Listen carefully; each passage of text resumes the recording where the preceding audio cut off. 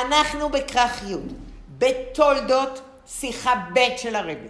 אנחנו מדברים על הפסוק המעניין, ייתן ויחזור וייתן, וייתן לך אלוקים. פסוק הראשון של שישי, הברכה של יצחק ליעקב. אמרנו שהיא מגיעה אחרי כ"ז, אמרנו שבסעיף א' הרבי מסביר את כ"ז, את פסוק כ"ז, שזה ריח בני כריח שדה אשר ברכו הוויה. אמרנו יש על זה הסבר מה זה ריח בני, מה זה שדה ומה זה ברכו הוויה, וכדי שלא יהיה בלגן גדול מדי, לקחתי את א' ואני אלמד אותו עם ח' בסוף. אני חוזרת, ולמה בחרתי וייתן?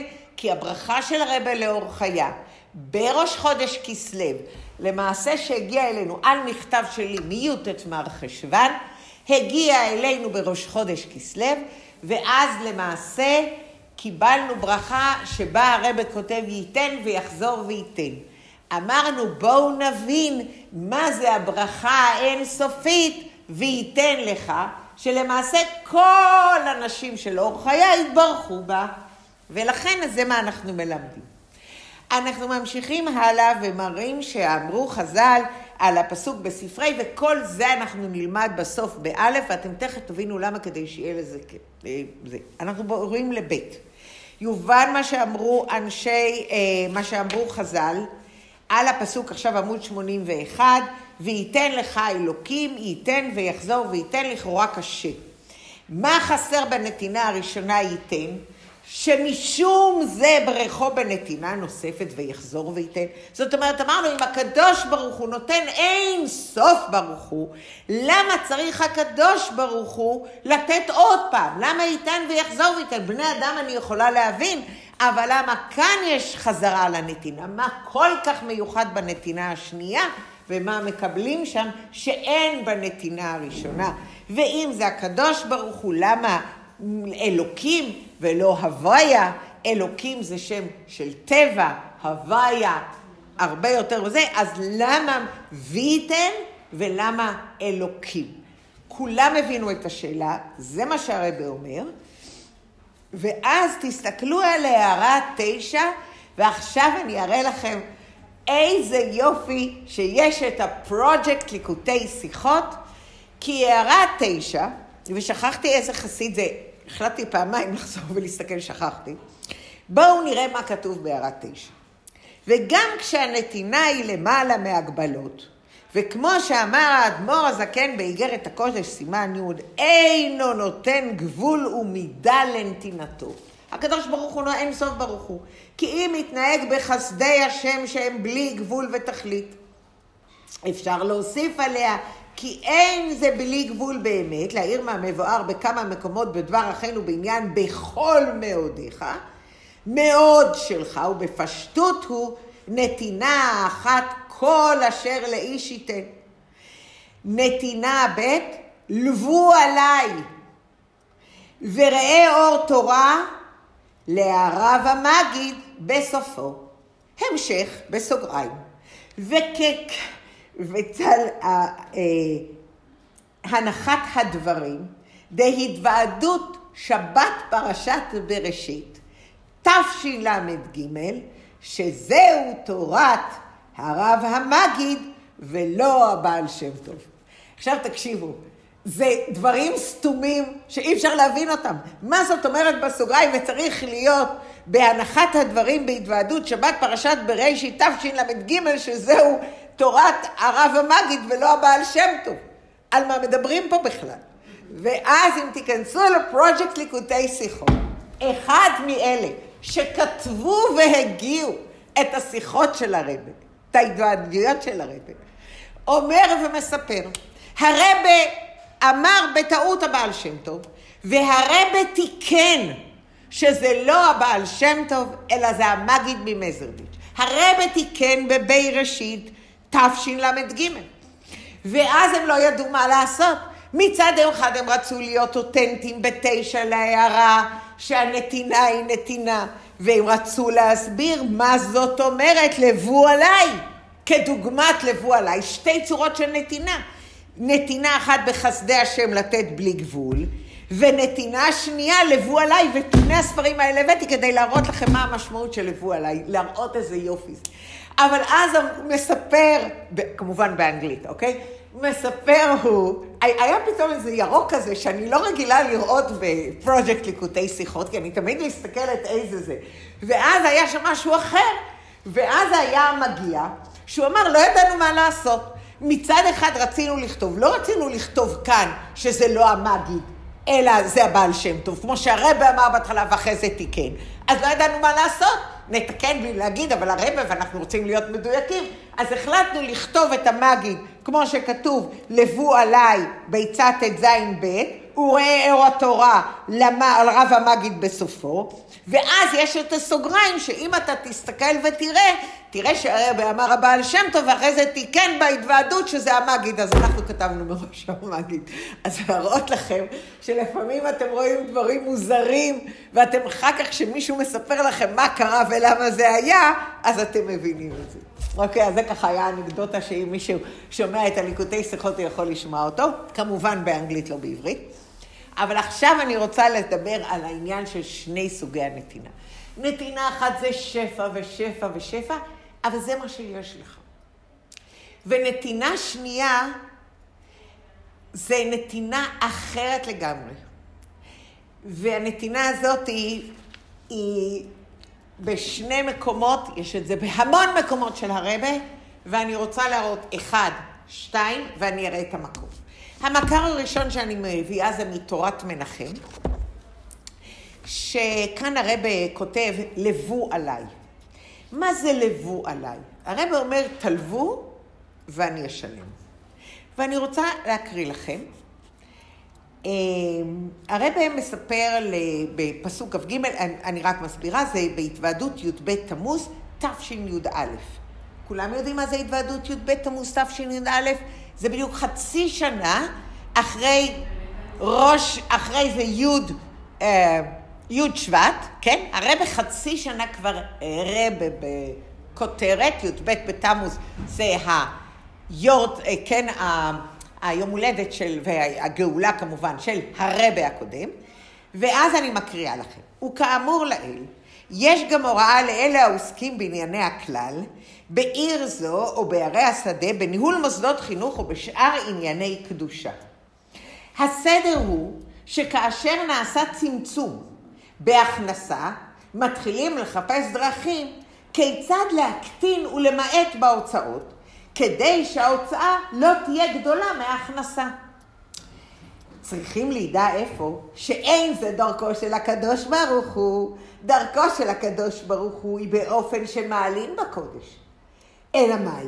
מזמן לזמן מעמידים אותו בניסיון. תקשיבו, זה מדהים הדבר הזה. מעמידים אותו בניסיון שנדמה לו שיש להיעלם, והסתר שההכנסה אינה מספיקה לחסות את ההוצאה, אפילו כמו שהיא עתה, ובוודאי לא להגדילה עוד יותר. לכן העצה בזה, ככל ניסיון, לא לשים לב להעלמות וההסתרים, אלא לעמוד בכל התוקף שעל ידי זה מגלים את הניצוץ האלוקי שמוסתר בניסיון. ורואים בניסיון אין בו ממש והיה כלא היה, ולא עוד אלא שכיוון שהניצוץ האלוקי שבניסיון הוא לעלה ביותר, שלכן הוא יורד למטה ביותר, עד כדי כך כן שיש, זה אני מוסיפה שיש הסתר. הרי לאחרי זה יתווסף עוד יותר בהכנסה בהצלחה המופלגה למעלה מדרך הטבע. וכמו הניסיון אין להתנות תנאי שיעמוד בניסיון על מנת שיעשה לו נס, אלא כמפורש בכתוב נתת ליראיך נס להתנוסס מפני כל סלע. שפני שהאמת הוא כן הרי הוא איננו מתפעל מהניסיון מפני שיודע שניסיון נגד רצון הבורא הוא היעדר המציאות, ואז מתקיימת בדרך ממילא ההבטחה שבפסוק אחרי זה למען יחלצון ידידיך שנחלץ מהניסיון ורואה שאין בו ממש, ועד רבה נעשית הצלחה מופלגה. ואז הוא ממשיך להגיד, הרבא המהר"ש, אני קצת פוסחת, אמר צריך ללכת מלכתחילה הריבר. אתם רואים שהרבא כתב כאן מלכתחילה הריבר? אתם רואים את זה? זה מדהים. אז לכן אני מקריאה את זה. הרבא כתב מלכתחילה הריבר. אני מדברת על עצמי עכשיו בגלל בית משה. הסדר בעולם אצל כל בעל שכל ובעל חשבון שמתחילה מחשבים את כמות ההכנסה, בהתאם לזה עורכים תוכנית מדויקת על הנייר. הרבא אומר כאן ביידיש, מוצט זיך אבק מת הפפיר. כיצד לארגן את ההוצאה שלו להרבות בהוצאה יתר על ההכנסה, אמנם בנוגע לעניינים הקשורים למילוי שליחותו של הקדוש ברוך הוא בענייני תורה ומצוות כלשון התחום, היו מכבדים את המצוות שהיו שלוחי הסדר כאמור חישוב ובבחינת עולם הפוך ראיתי וכו', לכל לראש ולהתחיל בעניין העיקרי לחשב ולהעריך כיצד צריך לנהל את המוסד באופן שמתמלא הכוונה והשליחות של הקדוש ברוך הוא כדבעי, וממילא חשבון ההוצאה בסכום זה אחר כך מחפשים דרכים איך להשיג את ההכנסה הדרושה לכיסוי. וגם אם קצת יהיה מעט ואני פורע, כתוב לבו עליי, הנה הלבו עליי, תקשיבו טוב. ומפורש בגמרא, אמר להם הקדוש ברוך הוא לישראל, לבו עליי ואני פורע. שכן כל מזונותיו והוצאותיו של האדם קצובים לו מראש השנה עד יום הכיפורים, ויש לו להיזהר מלעשות יציאה מרובה, חוץ מהוצאות שבתות והוצאות ימים טובים והוצאות בניו לתלמוד תורה ומוסדות חינוך, שאם מוסיפין לו. כלומר אין להתחשב אפילו בהקצבה שנקבעה מלמעלה, אלא הוא הבעל הבית. להוסיף ולהרבות הוצאה, והקדוש ברוך הוא מבטיח ואני פורע. וכך הייתה דרכו של מורי וחמי אדמו"ר עבודתו בענייני הכלל. כבוד אשתו מורי וחמי העיד עליו שהוא תמיד היה בעל חוב. כיוון שהשתדל תמיד להגדיל ולהרבות את ההוצאה, מבלי להתחשב בסכום העומד לרשותו, ובגלל זה התקיים המשך הדברים שסיים אומר, אף פעם לא פשט את הרגל חס ושלום, כיוון שלאחרי זה גדלה ההכנסה עוד יותר. והוא הבטיח הרבי לכל העוסקים בענייני הכלל בשליחותו שכאשר ילכו בדרכו, יהיה גם אצלם שיהיה תמיד בעלי חובות, כיוון שיגדילו את ההוצאות יותר מההכנסות. וביתר הזה לא יפשטו את הרגל, כיוון שההכנסה תגדל עוד יותר, ואז יגדלו עוד יותר ההוצאות, וכן הלאה. ובאופן כזה ימשיכו את עבודתם הלוך ומוסיף ואור, עד אור היום. ועד שיגיע הזמן שיחזירו וימסרו את כל החובות, ליוו לידו של הרבי, והוא יסתדר כבר עם החובות, ולא צריכים לרחם על הרבי, להקטין את ההוצאות כדי להגיש הרבי חשבון קטן, לא, שיגישו לרבי חשבון גדול, העיקר שימלאו ויושלמו כל העניינים שהרבי רצה ודרש מכל אחד ואחד מאיתנו. אין כוונתי לומר לאחרים, להראות שהם יעשו כן, כדי לפעול על הזולת, צריכים לדבר דברים היוצאים מן הלב, לפעול מיני תחילה בעצמו, ועל ידי זה יכולים לפעול גם על הזולת. מינו ומינו יתכנס לילה. ובנוגע למאסר, ואז הרב מדבר, אילולי נהיה הדבר. ואנחנו ממשיכים הלאה, הרב ממשיך הלאה, לא זו בלבד שאין צורך בהבנה מיוחדת, בעניין השגחה פרטית, הוא מדבר על השגחה פרטית וכו', ואנחנו עוברים לתשי"ג, עוד שיחה של הרב, שלא תחשבו שהרב נפלט לו פעם אחת העניין הזה, נכון? אם הרב חוזר על זה כמה פעמים, זאת אומרת, זה לא נפלט, זה דרך. אבל תזכרו טוב, זה רק לאנשים שבאמת מסוגלים לעשות את זה. ואז הרב אומר, ובפרטיות יותר אני מקריאה, שבת פרשת עקב, כף מנחם אב, תשי"ג, סימן כ"ו, בתוירת מנחם. ובפרטיות יותר, כשמדובר אודות מוסד של הרבי, צריכים להיות הנהגה באופן של הרחבה, ואת הלכה ברחבה. איפה זה כתוב? בק"י"ט, ואת הלכה ו', ואת הלכה ברחבה, זה הפסוקים בק"י"ט בו'. ובלשון חז"ל בהנוגע להוצאות שבת ויום טוב, לבו עליי ואני פורע. ועל דבר זה בנוגע להוצאות בניו לתלמוד תורה. בניך אלו התלמידים, כפי שנפסק גם בניגלדי תורה. מאמרו של הרשב"י, שהוא המקור דפנימיות התורה, וכן פסק הרמב"ם ניגלה בתורה, ובאופן כזה צריכים להיות ההנהגה של הנהלת הישיבה, ללך באופן של הרחבה ותולכו ברחבה. לבו עליי ואני פורע. עכשיו הרב ממשיך, פלוני, בשמו אחד, והרב אמר פלוני, והרב ציין שם של מנהל מוסד, בהתוועדות, רק לא שמו את זה בתורת מנחם, אבל הרב אמר את השם. מתנהג באופן של הלכה ברחבה, אלא שהוא חושב שהוא בעצמו עושה את זה. הוא חושב שהוא עושה את זה. ערליין תודזס. וצריך לדע שזוהי ההשפעה של הרבי. תכף, אני חייבת להקריא את זה כדי שתבינו, כי הרבי חוזר על זה הפעם בשיחה, גם בליקוטי שיחות שאנחנו היום לומדים. שלא תחשוב שאם אתה הולך ככה, זה אתה. גם אם אתה הולך ככה, לבו עליי. גם אם אתה הולך ככה, תדע שזה הקדוש ברוך הוא. זה אני, זה הרב. כאשר תלמיד מגיע לישיבה, צריכים לקבל אותו ולא לחשוב מניין יש כסף ויהיה גירעון ומה נעשה, אלא להתענג ברחובה. והישיבה צריכה... והישיבה צריכה לגדול ולהתפתח עד שילמדו בה 1,000 תלמידים אל המאי. כיצד? איך אפשר לקנות? צריך בניין נוסף? אז מניין? אני פורע, הרבי ימלא זאת. כפתגם הנ"ל שנהיה שלמים גם עם התפשטות. הרבי יזמין את הכסף הדרוש, ויזמין את ראשי ישיבות ומשפיעים שקשה להשיגם עוד יותר מאשר כסף, שיזמין את הכסף. ירשמו המחאה, בת 4-5 ספרות, ולא אכפת לי אפילו שיהיו 6 ספרות. והרבי יחסה אותה. דרבה ווטס כדקן. וכבר היה לעולמים, וכפי שראו במוחה שקרלחו בדרך זאת הצליחו. וסיים כבוד אישתו ואמר, אם זו התוועדות שמדברים לאזי שלוקחים קצת משקה, זה לא שלקחתי משקה, ועכשיו אני בהתוועדות, ולכן אני קצת שמח. אלא הכוונה היא בנוגע לפועל ממש שיכתבו המחאות על כל מה שצריכים לקנות בניין וכיוצא בזה, מבלי להתחשב בחשבונות שעל פי הספרים, והרבי יחסה כבר את המחאות, ולא רק ברוחניות, אלא בגשמיות. מדור פעם שאי אפשר לצאת תהיה חובה בכסף וזהב רוחני עם אהבה ויראה, אלא כסף וזהב גשמיים בפועל ממש. ולא לאחר זמן, אלא במשך בית הימים עד יום ראשון בבוקר, תכף כשנפתח הבנק. אוקיי? לבו עליי. זה הנהגה מאוד קשה. היא לא בנויה לכולם.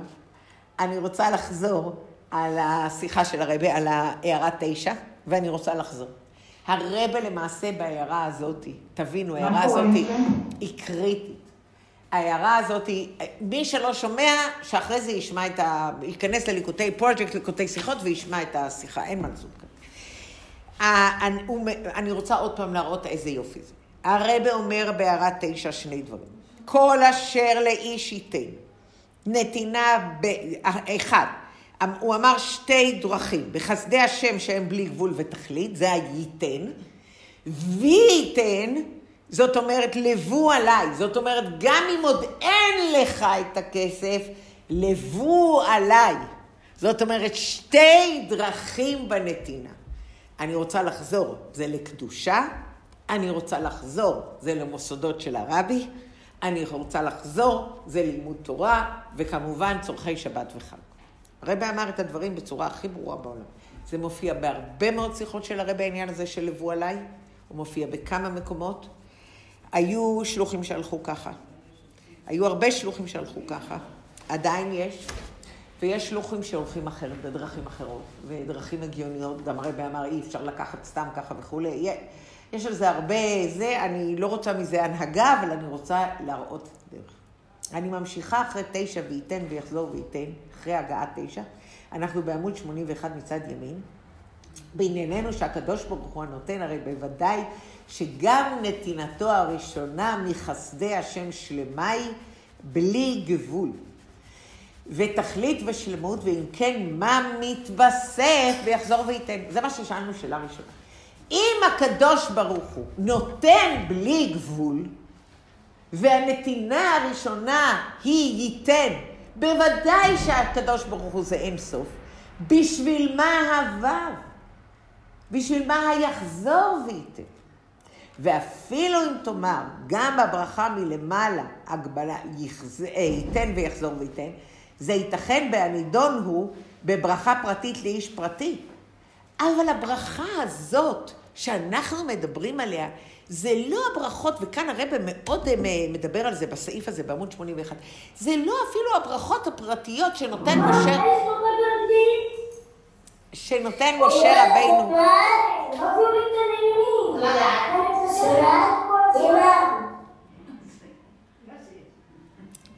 זה מאלה שלא עשו מיוט. אני רוצה לבקש ולהסביר. הוא מסביר את העניין של משה רבינו, שמשה רבינו נותן את הברכות לשבטים, הוא נותן לכל שבט ברכה פרטית. על מה אנחנו מדברים פה? אנחנו מדברים פה על ברכה של יצחק ליעקב. אנחנו מדברים על ברכה כללית. ייתן לך אלוקים מטל השמיים ומשמני הארץ ורוב דגן ותירוש.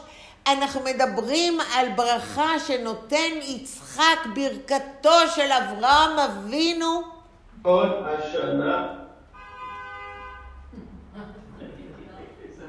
ברכה של אברהם, אבל טוב שהמורה מתרכזת. ברכה של יצחק אבינו ליעקב שנמשכת אלינו. זה לא ברכה לאדם פרטי, זו ברכה כללית. איש אשר ברכתו, אתם מבינים? אז אנחנו מדברים כאן טל השמיים, הנעלה והמשובח בשמיים, משמני הארץ. למה יחזור וייתן? למה הווב הזאת וייתן? כמו שראינו גם בברכה שהרבי נתן לנו. אנחנו עוברים לעמוד 82. אנחנו שואלים עוד את השאלה השנייה שכבר שאלנו אותה 3 פעמים, אבל כל פעם הפסיקו אותנו והתחלנו מההתחלה. אז השאלה הראשונה, למה בברכה של הקדוש ברוך הוא שהיא אין סוף אלינו וייתן? כאילו מה התוספת פה? והדבר השני, למה אלוקים? הברכה הזאת היה צריך להיות לא שומעים ולא רואים, אז זה בכלל מצב טוב. אז מה עכשיו? מושלם. אז אולי תראו רק אותי, יהיה יותר טוב, אולי יואלה תפסיקי את הפעלולים. יופי, יופי. למי שיש את הטלפון של מזל, או יואלה להגיד להם באישי? כרגע עובדים עליהם. כרגע יש את חנלה, וחנלה היא הבוסית של הדבר הזה. הדבר הזה גם בהשפעה, אוקיי, אנחנו הגענו עכשיו אנחנו מגיעים לג' ועכשיו הרבי מסביר, ואני הולכת להסביר לכם את זה בקלות, כי כל הנשים פה ידעניות ויודעות, ואני לא צריכה להסביר לכם, אני רק אגיד את הנקודה. הנקודה היא כאן שיש 2 צורות של השפעה מרב לתלמיד. זה סעיף ג'. אני מסבירה את סעיף ג', מי שרוצה אחר כך יקרא את זה לאט. יש רב שנותן את כל ההשפעה לתלמיד, בור סוד שאינו מאבד אף טיפה. זאת אומרת, את כל הדברים הוא נותן, אם יהיו כל חכמי ישראל בכף מאזניים, ואליעזר בן הורקנוס אף עמהם, ורבי אלעזר בן ערך, אז אנחנו יודעים, דבר ראשון שאנחנו אומרים, בור סוד שאינו מאבד אף טיפה, וזה רבי אליעזר בן הורקנוס, זאת אומרת, הוא מקבל כל מה שהרב אומר לו, הוא מקבל אליו. וזה מהתלמידים. עכשיו יש עוד תלמיד שהוא נקרא רב אליעזר בן ערך, והוא נקרא כמעיין המתגבר. כולכם יודעים שזה מפרקי אבות, נכון? כולם מכירים את זה. אם יהיו כל חכמי ישראל בכף מאזניים, ואליעזר בן הורקנוס, 5, כמובן, אתם מתחיל, 5 תלמידים היו לרבי יוחנן בן זכאי. וזה בור סוד שאינו מאבד אף טיפה, רבי אליעזר בן הורקנוס, ועם כל הסיפורים כולנו מכירים. ואז יש רבי אליעזר בן ערך, שהוא נקרא מעיין המתגבר. זאת אומרת, הוא לא רק קולט את הכל, ומפנים את הכל ולא מאבד אף טיפה, אלא הוא מצליח בעצמו מתוך הכוח שהרב נתן לו לחדש בעצמו. מעיין המתגבר. זה הדבר המיוחד, וזה מה שהרבא למעשה מדבר, מעלתו של התלמיד הזה, במעיין המתגבר, שהוא בכוח עצמו. הפעולה של הרב תרמה לו, ועכשיו אני רוצה לחזור ולהזכיר שזה פעולתו של הרב. פעולתו של הרב, לא רק שהוא שמע בצמא וקלט את כל בור סוד שנאף מאבד אף טיפה, אלא הוא קלט את דברי הרב, והרב פעל עליו כך, שהוא יכול להתחיל לבד, להתגבר ולפעול ולעשות את הכל. הבנתם מה שאני אומרת? זאת אומרת, הוא מסוגל בעצמו. ואנחנו עוברים לד' ההשפעה מלמעלה על ידי הברכה מלבד ההשפעה עצמה, עילוי ויתרון שפועל ומעמידו בדרגה כזאת שיוכל לנצל את ההשפעה גם לכוח עצמו, עמוד 83. ואז אנחנו רואים, אם הוא יכול לנצל את זה בעצמו, זה יחזור וייתן. זאת אומרת, היכולת הזאת לקבל השפעה, ומתוך ההשפעה הזאת להמשיך הלאה, ולהתגבר בכוח עצמו בהשפעה הזאת, זה דבר בלתי רגיל מיוחד, זה המעיין המתגבר. זאת אומרת, הרב, הוא קיבל את הכוח מהרב, לא רק לא לאבד שום דבר, אלא גם להצליח להתגבר. בסעיף הרב מסביר לנו את זה יותר לעומק, מה זה אותו הכוח שאיתו אני יכולה למעשה לעשות את עבודת הבירורים. יש אחד בעלי צדיקים, הצדיקים עושים עבודה נפלאה, אבל היא עבודה, איך אני אגיד לכם, חלקה, עבודה ללא מאמורות, כאילו, עבודה חלקה לגמרי, וזה כל ההשפעות העליונות שעל ידי תורה ומצוות, אבל הבעלי תשובה עושים עבודה אחרת לגמרי. הצדיק עובד בדרך ישרה, עובד בענייני תורה ומצוות שניתנו והושפעו מלמעלה, אבל, והוא כלי ראוי לכל ההשפעות העליונות על ידי תורה ומצוות. הבעל תשובה, עבודתו היא שמהפך את הזדונות לזכויות. זאת אומרת, הוא יכול לקחת דברים שהצדיק לא נוגע בהם בכלל, זאת אומרת זדונות, זאת אומרת כל מיני דברים של קליפות שהוא לא נוגע בהם, ולהפוך אותם ולהעלות את הניצוצות האלה לניצוצות מאוד מאוד גבוהים. אבל על ידי העבודה בכוח עצמו התשובה מברר ומעלה את כל הזדונות שנעשו זכויות. גם עבודת הבעל תשובה, אף שהיא בכוח עצמו, גם היא השפעה מלמעלה. הכוח להתעורר מעצמו, לשוב בתשובה ניתן מלמעלה. אני רוצה לחזור עמוד 83 מצד שמאל למעלה, זה אמצע סעיף ה' של הרבי. ואני רוצה לחזור ולומר, שום בעל תשובה שלא יחשוב שזה הוא. זה מה הרבי אומר פה. זה בסופו של דבר הרבי. אני חוזרת. אף שהיא בכוח עצמו, המעיין המתגבר, כמו שראינו תלמידו של רב יוחנן בן זכאי, רב אליעזר בן ערך, גם היא ההשפעה מלמעלה. הכוח להתעורר מעצמו ולשוב בתשובה ניתן לו מלמעלה. שוב לחזור, הכוח להתעורר ולחזור בתשובה ולעשות את עבודת הבעל תשובה. הצדיק הולך ישר, אבל עבודת הבעל תשובה שלו יחשוב, וזה מכוח עצמו והוא מעורר, נכון, אבל היא באה מלמעלה, זה מה שהרבי אמר מקודם. והנה, כמו שנתקבל דרב ותלמיד, מעיין המתגבר, בבחינת בעוסות שאינו מאבד אף טיפה, זאת אומרת, זה יתרון שמעלה של הצדיקים, אבל הבעלי תשובה יש להם יתרון, מקום שבעלי תשובה עומדים, צדיקים גמורים אינם יכולים. למה? כי הם מצליחים, כמעיין המתגבר, הם מצליחים לעלות, העבודה היא לא כזאת מסודרת, היא יכולה להיות פתאום איזה פיק כזה, שזה דבר מאוד מאוד מיוחד. עכשיו אנחנו עוברים לעמוד 84, לבוב.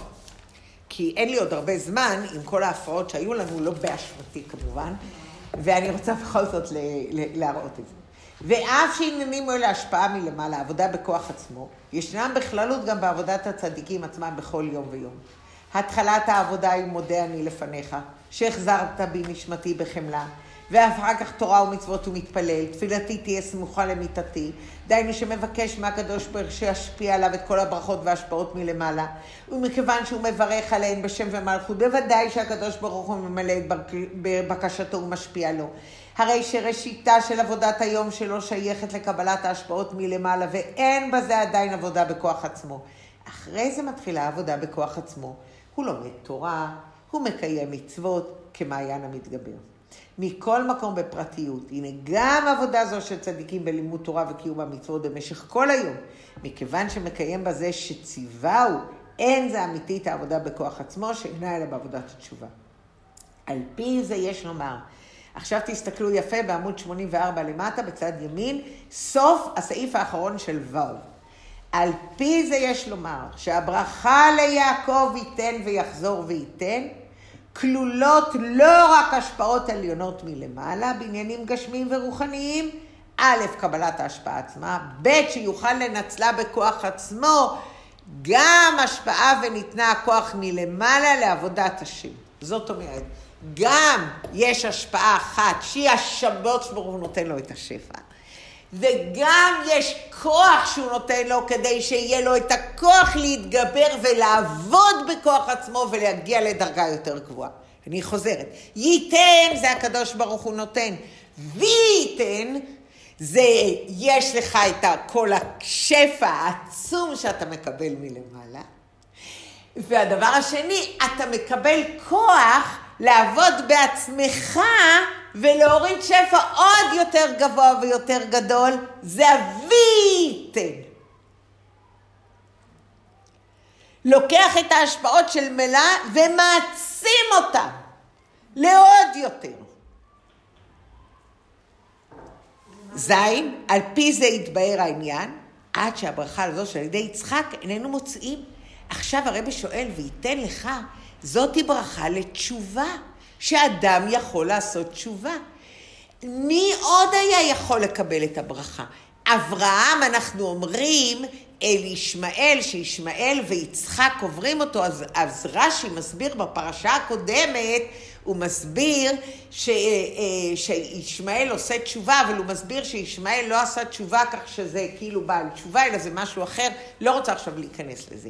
אז אנחנו אומרים, הבעל תשובה הראשון, הפוטנציאל שיכול להיות שהוא מבני ישראל, כי רק בני ישראל יכולים לעשות תשובה, אז הפוטנציאל הראשון הוא עשיו. ולמעשה, יצחק אבינו לא כזה, היה ויכוח בין יצחק לרבקה. יצחק אומר, אני יכול לקחת את עשיו ולהחזיר אותו בתשובה. רבקה אומרת, forget about it, לא יכול. ולכן רבקה אומרת, גם את הברכה הזאת שיעקב, את הברכה של אברהם אבינו ברור היה ליצחק שהוא נותן אותה ליעקב. לא הייתה לו שאלה. אבל הוא רצה בכל זאת להחזיר את עשיו בתשובה. ורבקה אומרת לו, רק בני ישראל, רק בני יעקב, לא ראוי הברכה של העניין של האפשרות לתשובה, לקבל שפע ולהגיע עוד יותר גבוה מהשפע.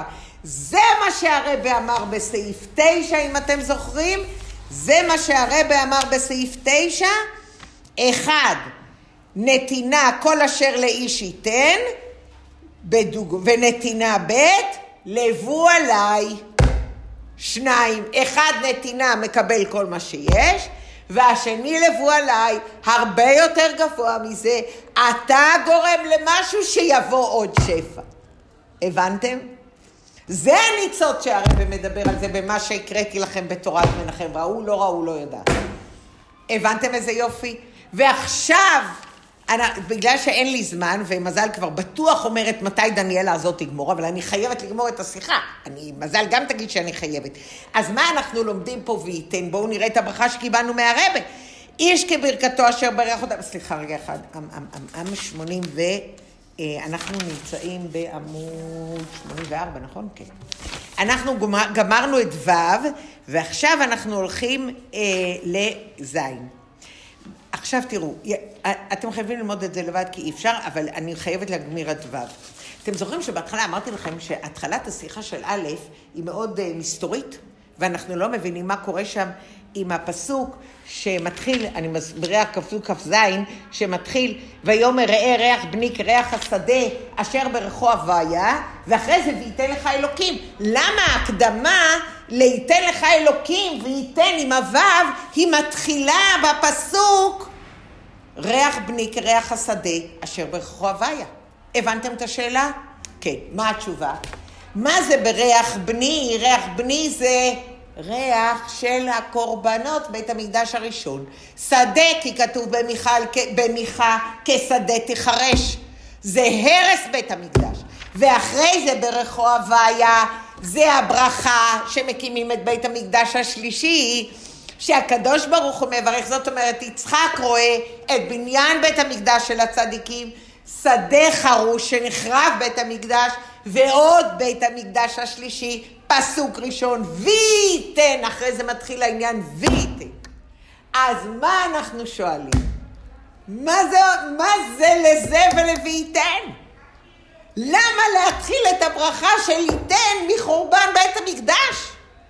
ואת הציפייה, אתם מבינים? והציפייה לבית המקדש השלישי. הרב שואל למה? למה לא? אז עכשיו, אבל עוד עם כל הבלגן של המעיין המתגבר ובור סושן, עוד הייתי מכניסה את בית המקדש, אז בכלל היה יוצר בלגן אטום. אז לכן אני עכשיו אסביר את זה. כי בית המקדש הראשון זה בית מקדש של צדיקים, עוד לא חטאו. בני ישראל לא חטאו. אחרי זה שהם חטאו, אז היה שדה, ואז הם מקבלים את הברכה של וייתן, שאתם יכולים לחזור בתשובה ולהוריד אור הרבה יותר גבוה. העניין, הברכה העצומה לעם ישראל, אתם, אסור לכם לחטוא. אבל אם תחטאו, אפשר להגיע לתשובה ולהוריד אור הרבה יותר גבוה. זאת הברכה שנותן יצחק ליעקב. וזה הברכה שאנחנו נוכל להוריד את בית המקדש. כי אם היה בית המקדש רק לצדיקים, אז הוא היה נחרב וזהו, אוי, זה תגמר.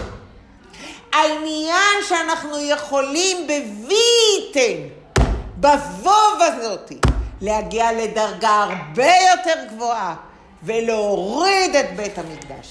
ואז אנחנו נעשה חזרה. אז העניין של השפע, כן יבשרו טוב של כל הנעל.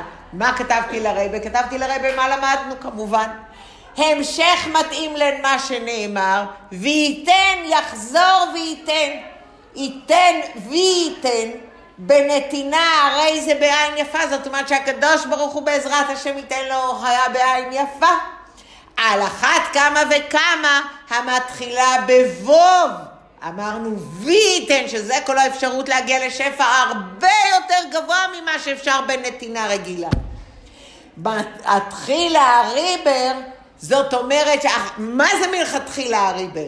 זה ללכת בדרך לקבל את הברכה לבוא עליי, ואני אעשה.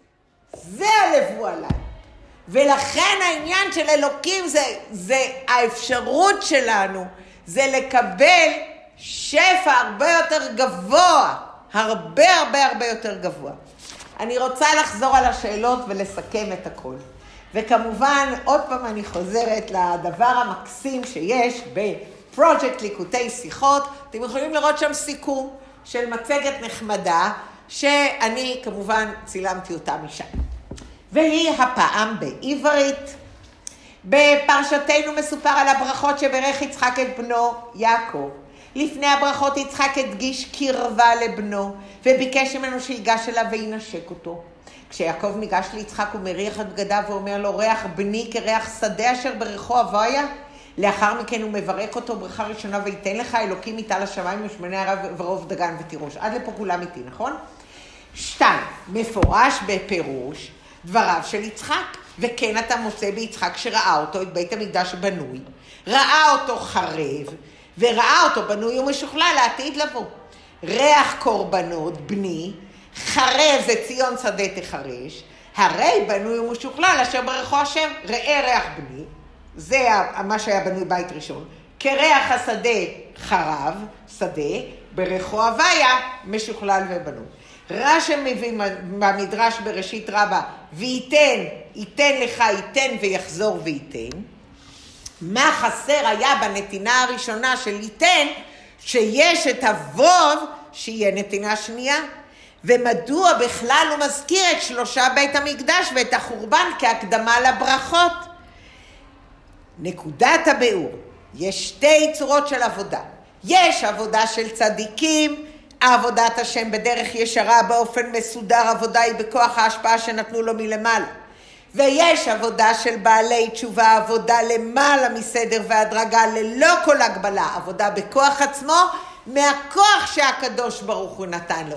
ואז הוא יכול אפילו להפוך זדונות לזכויות. ואז אנחנו באים עם התשובה. מה חסר היה בנתינה הראשונה שנתנו נתינה שנייה? ייתן עבודת הצדיקים נתינת השפעה מלמעלה. יחזור וייתן עבודת הבעלי תשובה נתינת כוח להתגבר בכוח עצמו על ההשפעה מלמעלה ולעורר בתשובה.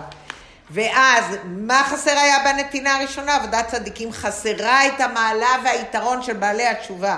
עבודת בכוח עצמו. זה לא בור סוד שאינו מאבד אף טיפה, אלא מעיין המתגבר. יש צורך יחזור וייתן. נתינת המעלה ביתרון של בעלי התשובה. זאת הברכה שנתן יצחק ליעקב. שאפשר לעשות תשובה. אפשר להתגבר ולהוריד ללא הגבלה. מטה המקדש והחורבן כהקדמה לברכות יצחק מסמלות שני סוגי עבודה. מקדש ראשון זה עבודת הצדיקים, חורבן בית המקדש בית שני ושכלולו לעתיד, עבודת התשובה ירידת החורבן. לכן מקדים יצחק את עניין החורבן בית המקדש לברכה, כדי להקדיש שהקדוש ברוך ייתן השפעה ונתינת כוח גם לעבודת הצדיקים וגם לעבודת בעלי התשובה של ילדיו ובניו עד סוף כל הדורות. רבותיי היקרים, בעזרת השם שתתקיים בכל אחת ואחת הברכה של הרבי ייתן, עבודת הצדיקים, ויחזור וייתן עבודה בכוח שהקדוש ברוך הוא נותן לנו לעשות עבודה ולחזור בתשובה.